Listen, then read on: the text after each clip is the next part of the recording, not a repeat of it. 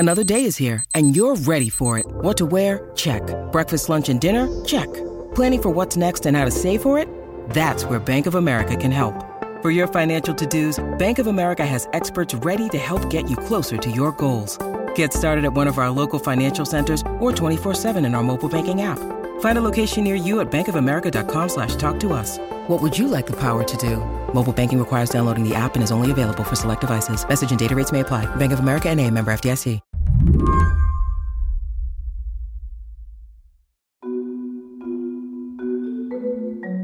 I started my conversation with Ron Lieber by reading him a little bit of a press release.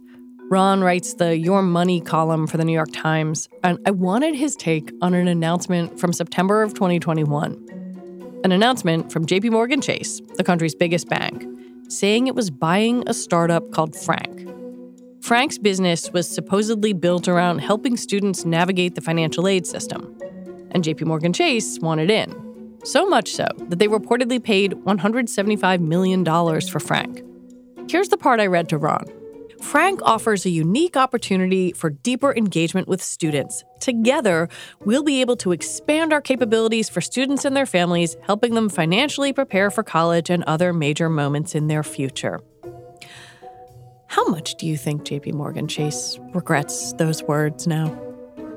Well, think about it this way, Lizzie. They don't regret trying to chase after 20-somethings who might have a half-century of financial services customerdom in their future. This is something they very much want to do, but I think they deeply regret not having asked another 5 to 10 relatively basic questions about the enterprise that they were purchasing and the founder behind it. Because according to JP Morgan, Frank was not all it seemed, nor was Charlie Javice, the woman who started it. In fact, JP Morgan says pretty much the whole thing was a lie. And now the bank is suing Javice, saying it was the victim of fraud. Listen to JP Morgan's CEO Jamie Dimon on the bank's recent earnings call. Everything was, and obviously this thing in one way or another was a huge mistake. Which is like, CEOs never say that. They never say that kind of thing on an earnings call. What did you think when you heard that? You know, I thought it was sort of refreshing, Lizzie, because if you're a venture capitalist, you're getting it wrong, 9 times out of 10 or 48 out of 50 or whatever the number is. It stands to reason that if you are making small to medium-sized deals, and let's be clear, to JP Morgan Chase, this was a small to medium-sized deal. If you're making small to medium-sized deals on the regular, you're probably going to get it wrong more than once or twice. And so to me, it was actually sort of refreshing that they stood up in public and said, we screwed this up.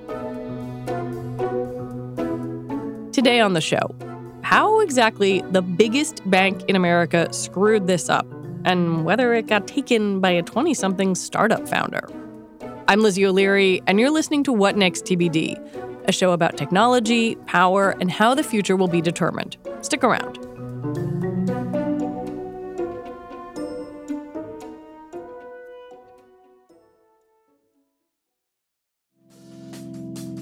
Reboot your credit card with Apple Card, the only credit card designed for iPhone. It gives you up to 3% daily cash back on every purchase. Plus, Apple Card has no fees, not even hidden ones. Apply for Apple Card now in the Wallet app on iPhone. Apple Card issued by Goldman Sachs Bank USA, Salt Lake City branch. Subject to credit approval. Variable APRs for Apple Card range from 19.24% to 29.49% based on creditworthiness. Rates as of February 1st, 2024.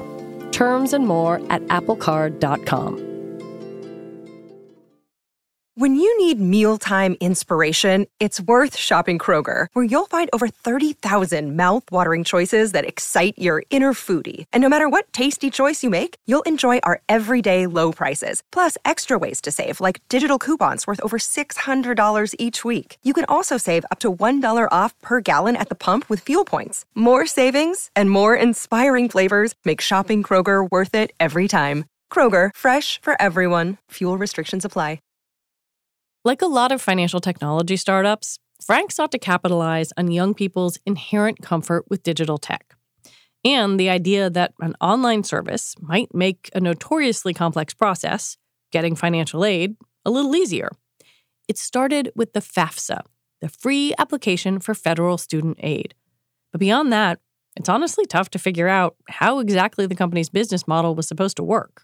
And the big idea at first was to help people who are having trouble filling out the federal financial aid form known as FAFSA, which is notorious for its, 100-odd questions and all sorts of financial detail that you need.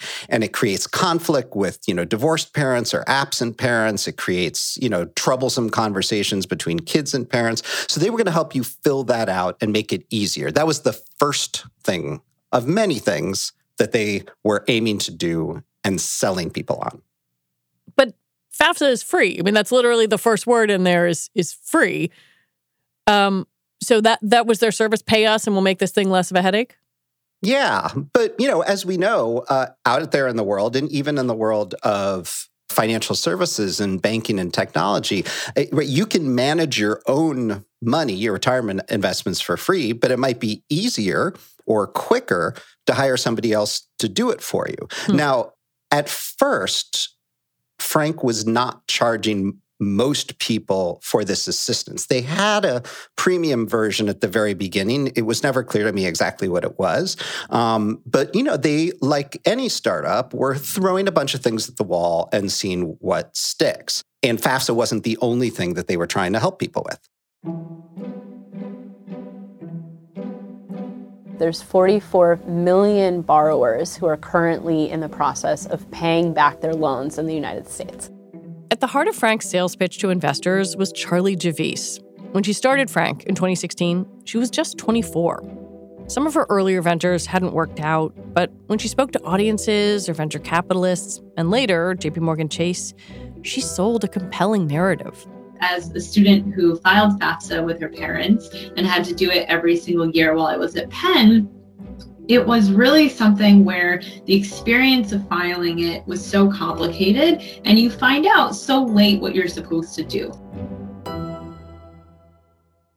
Her pitch was, financial aid is broken. It's way too hard.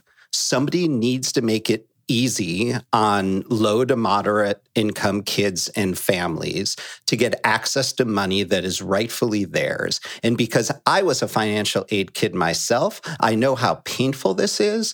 And with all of the smarts that I acquired through the scholarships I got at fancy Wharton undergrad, I'm going to fix this for everybody. And that story resonated with people? Resonated with investors? It sure did. 5, 10 different angel investors and VC firms lined up. And, through multiple rounds, the company raised, it was a low double-digit amount of millions of dollars. Why do you think JPMorgan Chase was so interested in this company? Because, $175 million, small amount for them, but it's still not nothing. Why did they want it? Well, if you are the biggest bank in America, and you are trying to figure out where your next generation of customers is going to come from, when that next generation starts engaging in banking behavior in their teens, quite often they're using apps on their phone. And a whole bunch of startups over the last 5 to 10 years have sort of flooded into market with piles of venture capital money trying to create mobile-first banking experiences. So these are mostly not banks themselves. They're kind of renting a bank charter behind the scenes, but they're offering, a very sort of slick and friendly front end that is appealing to digital natives. JPMorgan has mostly sat that out. And what they have realized in the last couple of years is that they need to pay way more attention to what's happening with digital financial services and how teens and people in their 20s are using them so as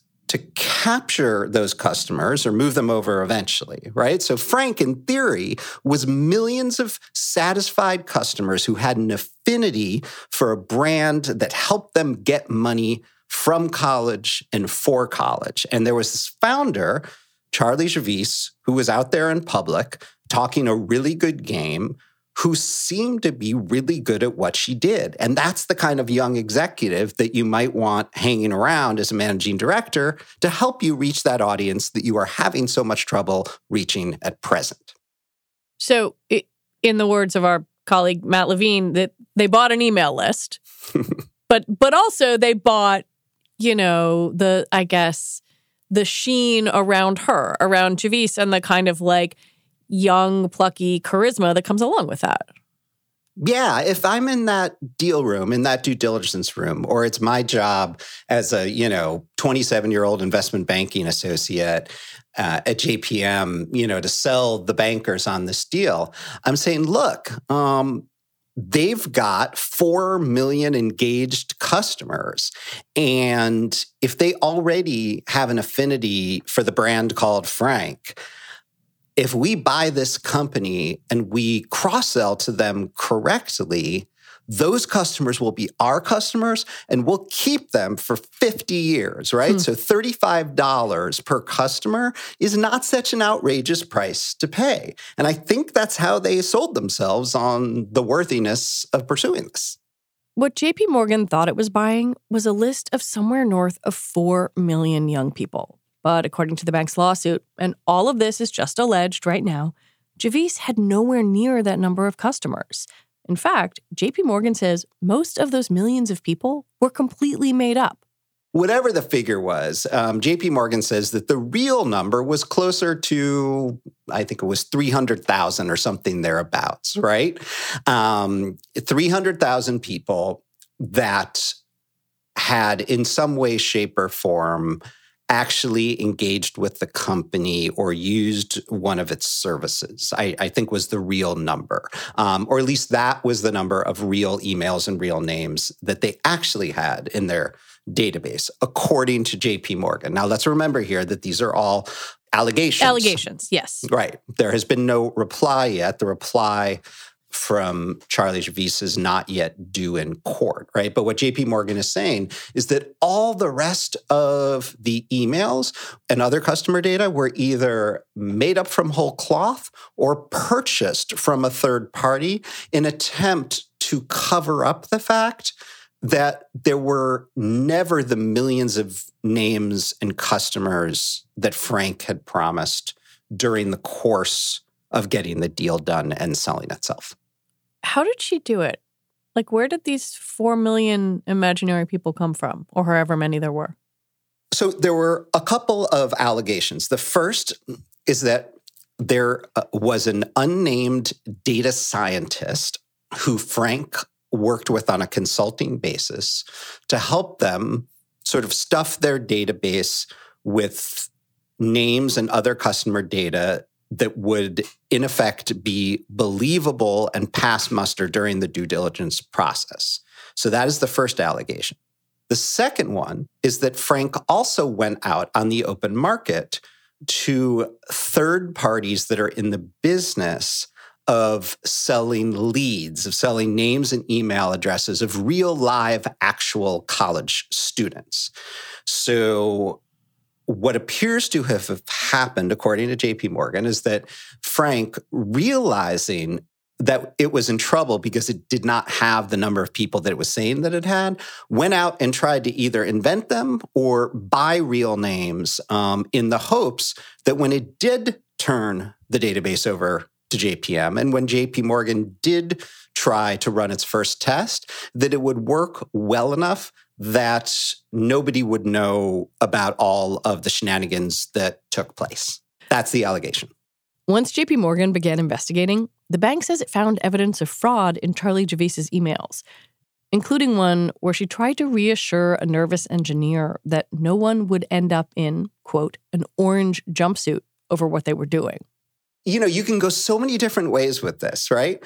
One way you can go with this is, well, she must not have been really doing fraud because anybody who's doing fraud isn't going to do it on email, right? Everybody is going to be wise enough not to do fraud on email. So, that's one school of thought. The sort of flip side school of thought is, well, there's no need to even have a trial here because JP Morgan caught her red-handed. They've got the receipts. Like, what is the defense to this unless, JP Morgan invented all of the emails the same way that it's accusing her of having invented a lot of the names. But of course, why would JP Morgan get up in public and thoroughly embarrass themselves if they weren't 100% sure that they had the receipts and could prove that what they say happened actually happened, right? So, how often do you see something like this tossed out into public for all of us to chew on, let alone by the biggest bank in America? It's really extraordinary. When we come back, shouldn't JP Morgan have, checked all this out?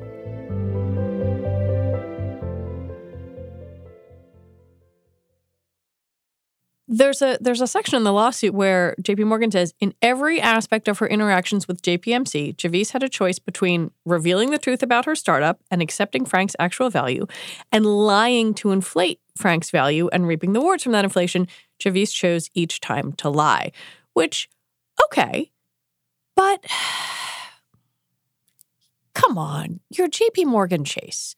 You are, in fact, the biggest bank in the country. Where was their due diligence? Aren't they supposed to check? I don't know what the hell happened.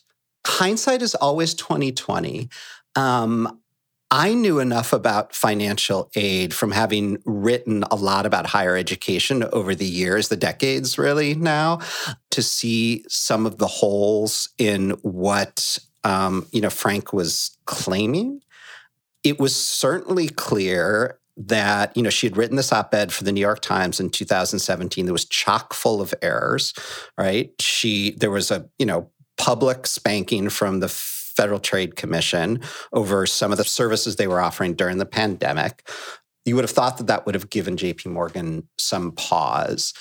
There are numbers that didn't add up. And, my question for JP Morgan, which stands because they won't answer the question on the record, they wouldn't answer the question in public. My question was, did you have anybody in that due diligence room who was on financial aid themselves and knows how it works, right? And therefore would know what questions to ask or how to put the company through its paces? Was there anybody on the senior team whose own children were applying for financial aid or at least attempting to fill out the FAFSA? Because I'm pretty sure that if you had people on the team who had done those things and were empowered to speak up, there might have been more skepticism of the deal.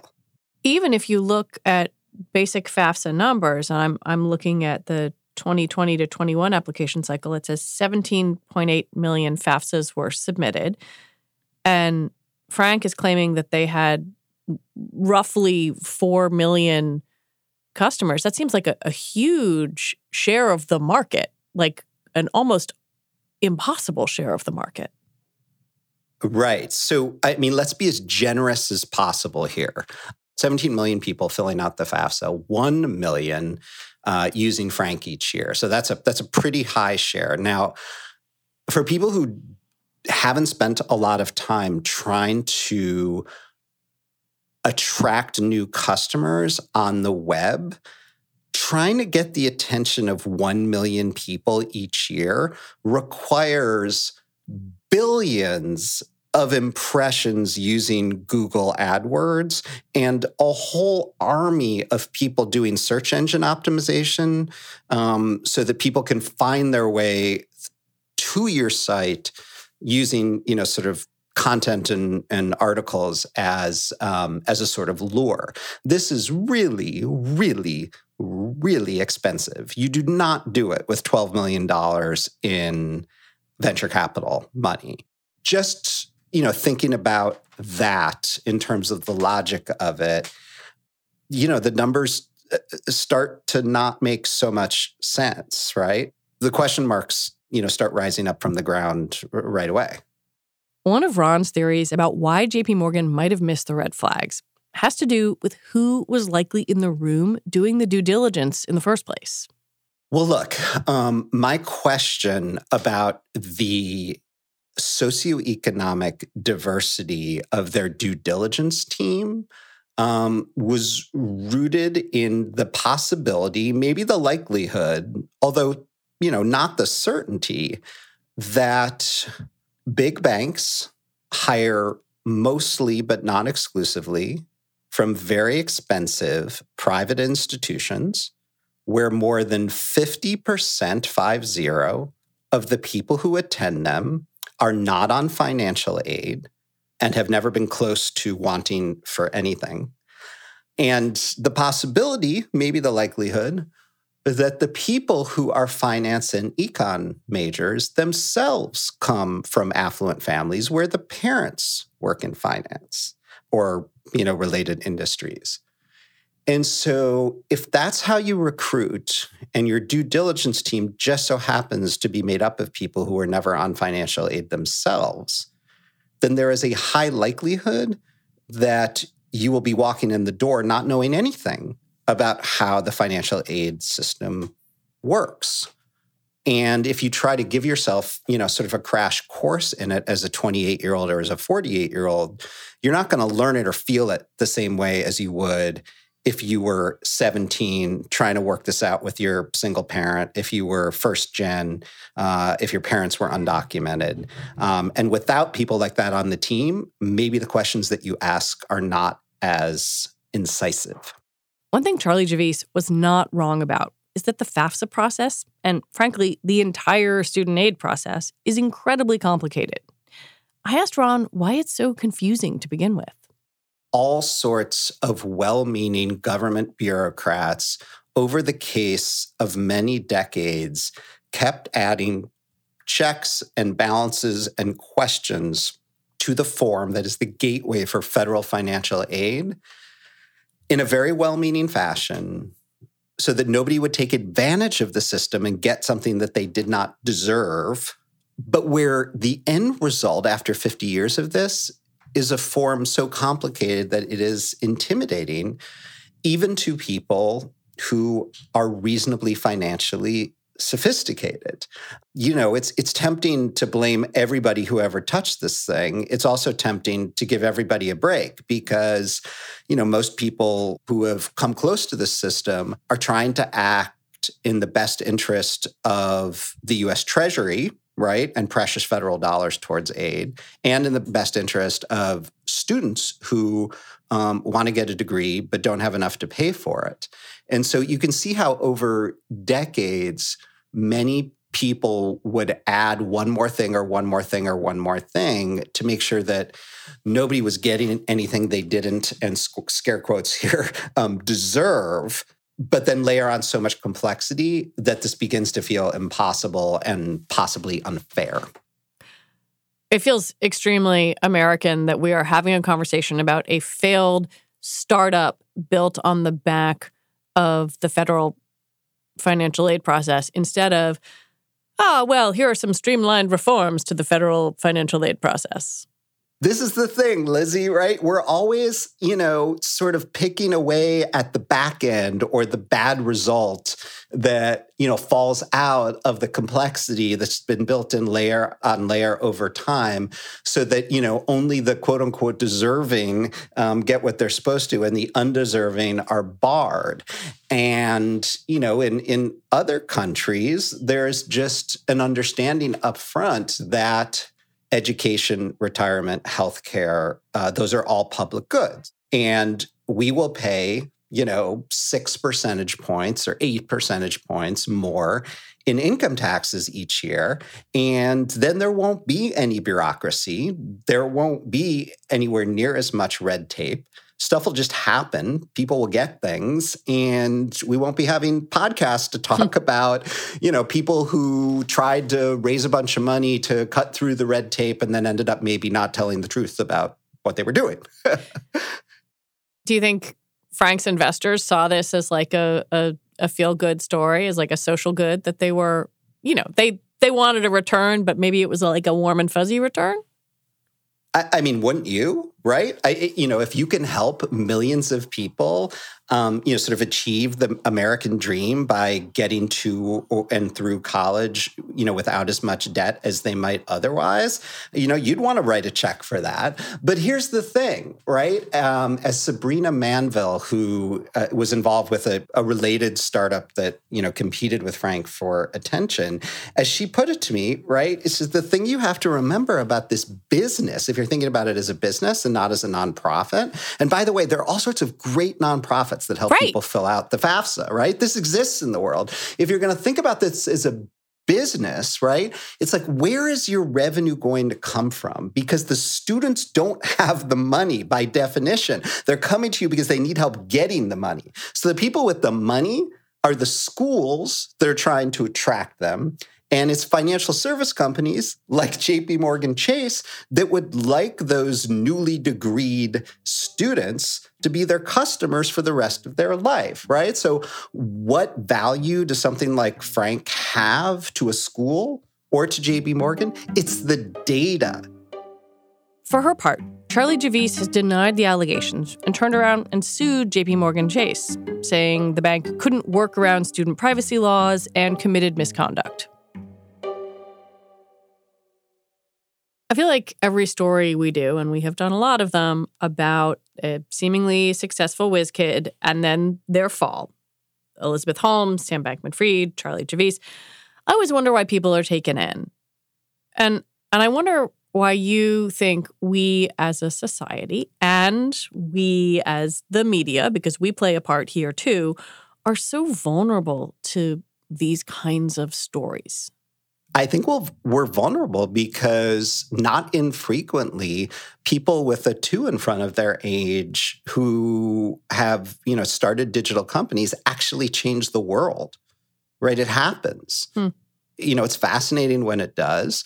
And there are insights that younger adults bring to business that lots of older adults don't have or don't act on. And so everybody wants to invest in and read about the next thing that's actually going to work. It's fascinating, right? And, it's a story as old as America. Somebody comes along, not always a young person over the years, but more frequently these days, somebody comes along and just has a world-beating idea, or they do something old in an entirely new way. And that's super cool when it works out, right? And so we're always looking for the next thing, and I think we always will be. But you, Ron, have written a number of books about money, particularly money and kids and morality, and kind of what the ethical way is to think about money. Isn't there some inherent tension in what we know from evidence is kind of the steady, plodding, and probably ethical way to think about money, and the razzle-dazzle that is so seductive? Like, why can't we stop reaching for the shiny thing? The easy and pat explanation, Lizzie, is that there is a culture of lying in politics, and lying in politics has actually helped people get elected, or they've been elected in the very least in spite of their lying. And so, there's a lesson to be learned that everybody should lie everywhere when they're young, because that's how you make it work really fast. There may be some truth to that. To me, a more interesting explanation is to watch what happened with, companies like Uber and Airbnb, where they knew exactly what regulations and sometimes laws that they were going to break in the course of cutting through regulations and outdated laws that maybe did not deserve to exist anymore. And the business model was literally break the rules, wait to get caught, lobby like mad, and after, a couple of years of fighting, if we lose, and we very well might lose, we'll have a business already and a group of customers and stakeholders so large that we will be a force to be reckoned with. That's the story of Uber in particular, right? And it worked. It works. It works again and again and again.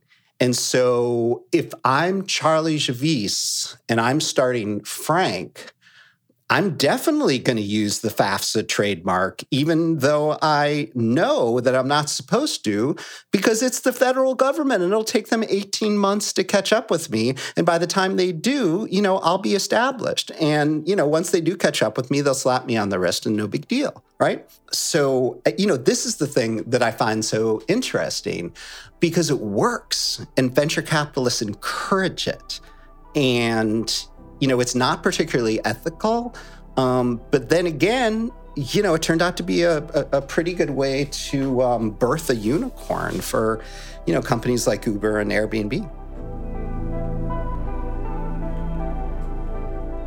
Ron Lieber, I really appreciate you talking with me and your reporting on this. It's always a pleasure. Thanks for having me, Lizzie. Ron Lieber writes the Your Money column for the New York Times. He also knows quite a bit about this whole paying for school thing. You should check out his book, The Price You Pay for College. All right, that is it for our show today. What Next TBD is produced by Evan Campbell. Our show is edited by Tori Bosch. Alicia Montgomery is vice president of audio for Slate. TBD is part of the larger What Next family, and we're also part of Future Tense, a partnership of Slate, Arizona State University, and New America. And if you are a fan of the show, first of all, I'm grateful. And second, I have a request for you. Become a Slate Plus member. Just head on over to slate.com/whatnextplus to sign up. All right, we'll be back next week with more episodes. I'm Lizzie O'Leary. Thanks for listening.